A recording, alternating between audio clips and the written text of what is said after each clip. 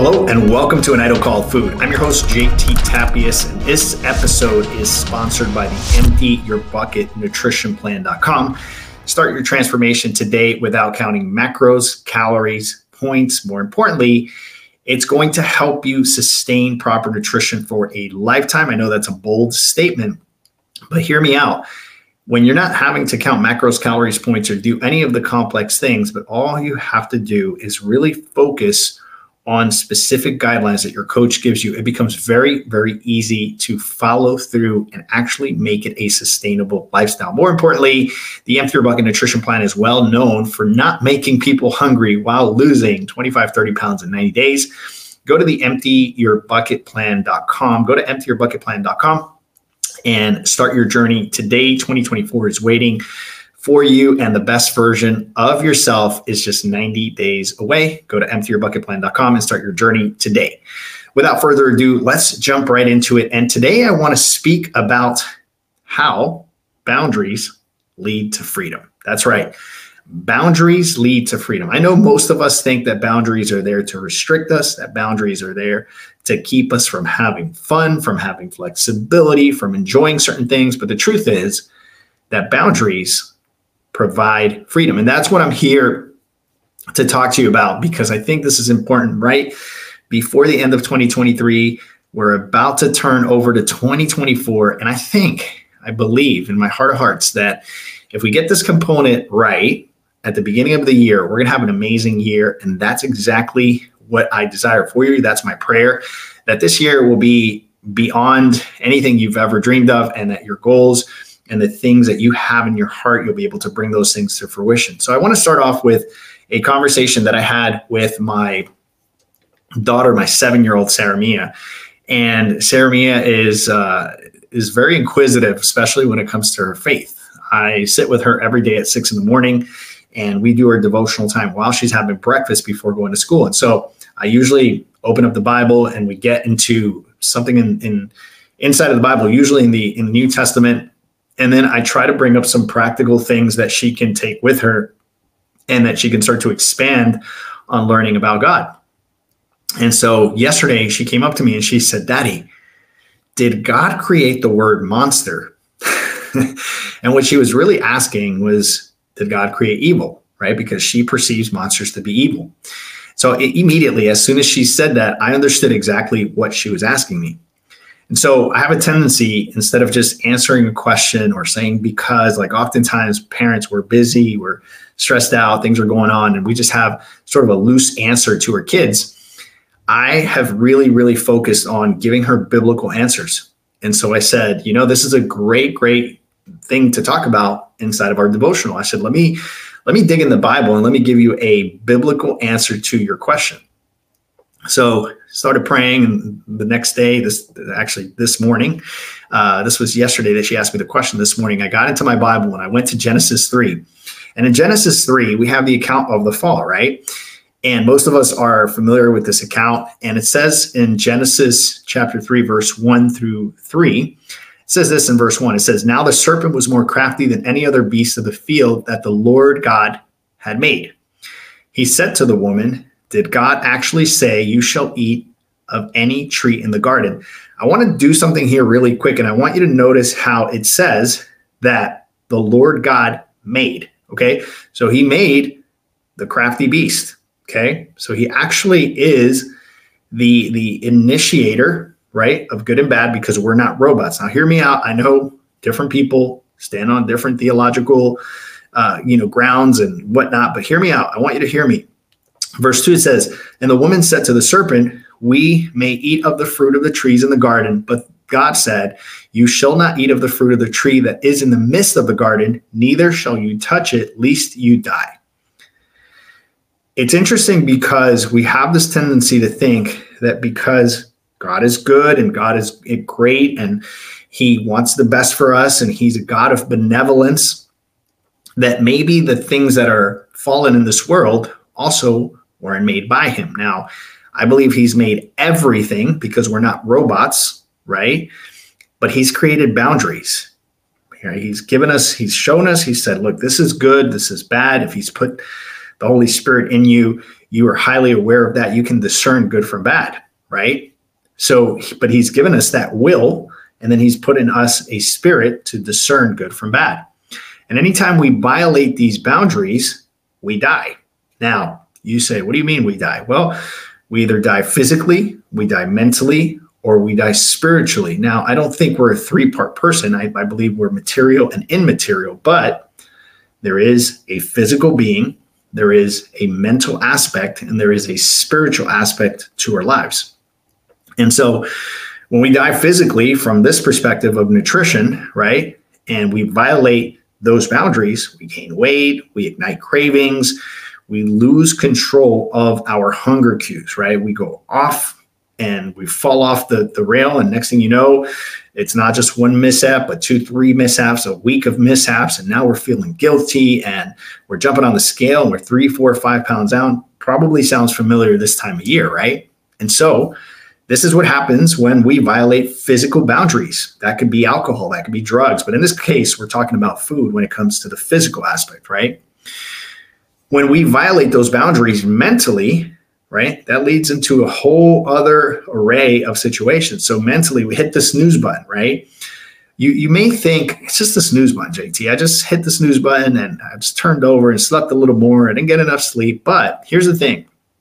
The night before, you set an alarm and you said to yourself, you're going to get up at 6 or 7, whatever time you wake up.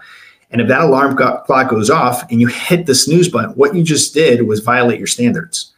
What you just did was actually break rapport with yourself, because what you're telling your subconscious brain is, I am the type of person that sets some kind of boundary, and when things get difficult, I just violate that boundary. Bad message to send our brain. The opposite is true of that. We set that alarm, we get up and we go straight and do what we need to do. We are setting a good we're setting a good standard for ourselves, and we're telling our brain, hey, this is the type of person I am, and this is what happens when the snooze button goes off. I get up and I do what I need to do. Very, very positive from a mental standpoint.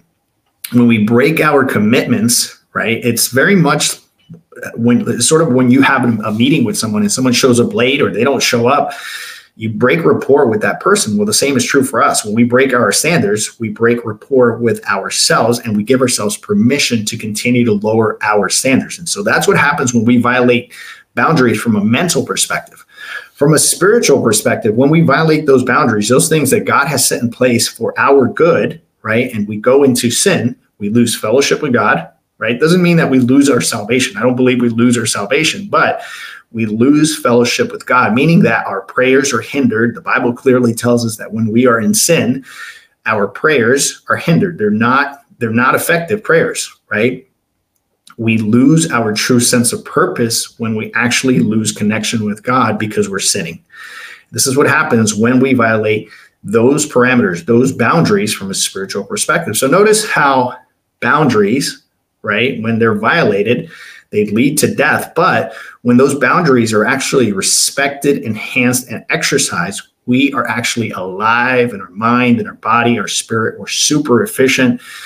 And it is a better, more fulfilling way to live. I honestly believe that when I see people that have a lack of motivation, that basically are struggling with depression, they're stagnated, they feel like they're stuck in life, nothing is happening for them. Oftentimes, not saying always, but oftentimes, that is a byproduct of consistently violating boundaries in their mind and their body and their spirit. So you see why I'm bringing this up right before the end of 2023, because I want you to go into 2024, right, and create some boundaries that will create some bandwidth for you, some space, so that you can actually walk into 2024 and do amazing things with your life.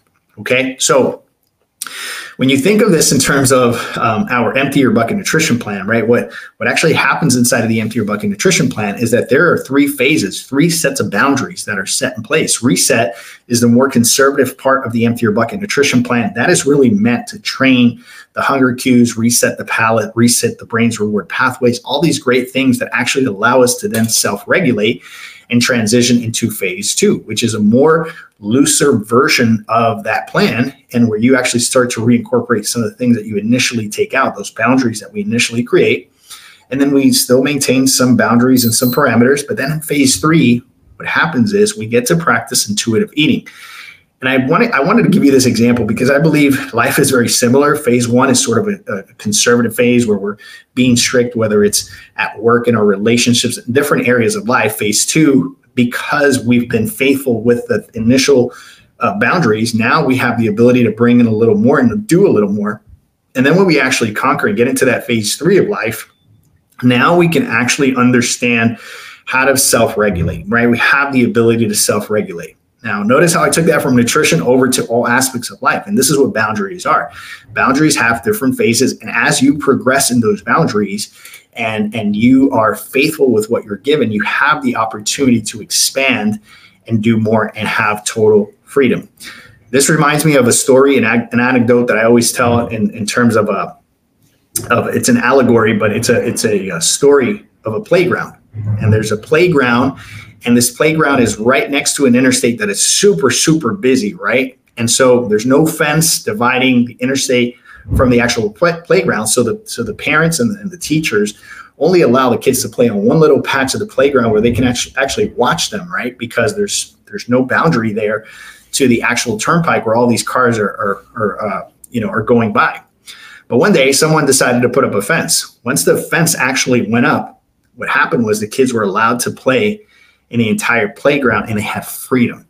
This is the same idea with boundaries. When we actually have those boundaries, we have freedom to move, to do, to eat, to do all these things that we enjoy doing.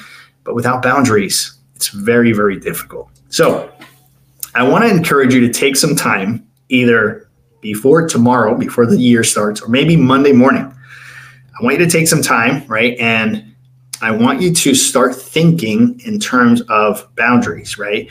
And I want you to set boundaries in all 3 areas of your life, in your mind, in your body, in your spirit, okay? Some boundaries that you know, some standards that you know you can keep and that are going to keep you healthy and safe while you actually create that freedom that comes as a byproduct of having boundaries, right? Secondly, I would ask that you find some accountability around these boundaries, right? Accountability is huge. This is a third-party, unbiased person that is going to hold you accountable to your commitments. Super important. If you don't have that, most likely you're going to violate those boundaries and you're going to end up getting in trouble. So this usually is a coach, a trainer, a friend, someone who will truly, truly keep you accountable and keep you committed to those things that you said you were going to commit when you were super excited about the goal. But remember, once we go into friction, adversity, things get difficult, we get stressed, we're challenged, we have a tendency to violate those things. And that's where accountability really comes into play. Third, I want you to think more about the why than the what. Okay, we have a tendency to think about the what versus the why. What do I want? Sure, we all want things. What we really need to dig deep, once we know what we want, is why we want it. Why is it that you're trying to get better physically? Why is it that you're trying to have a better relationship? Why is it that you're trying to be a better parent? Why is it that you're trying to show up as a better version of yourself? Find the why versus the what and really dig deep and try to ask yourself some intrinsic questions. Pull it out from you because your initial answers are going to be very superficial. And what we want to do is we want to get deep so that why pushes you through in difficult, challenging times and allows you to actually honor your boundaries. And if you do that consistently, you're going to find freedom. You're going to have an amazing 2024. And that's my hope, my prayer for you. My name is JT Tappius with An Idol Called Food. I hope you enjoyed this episode. More importantly, I hope you put it to action. Guys, let me know what you think about this episode. Leave your comments and we'll talk soon. Ciao, ciao.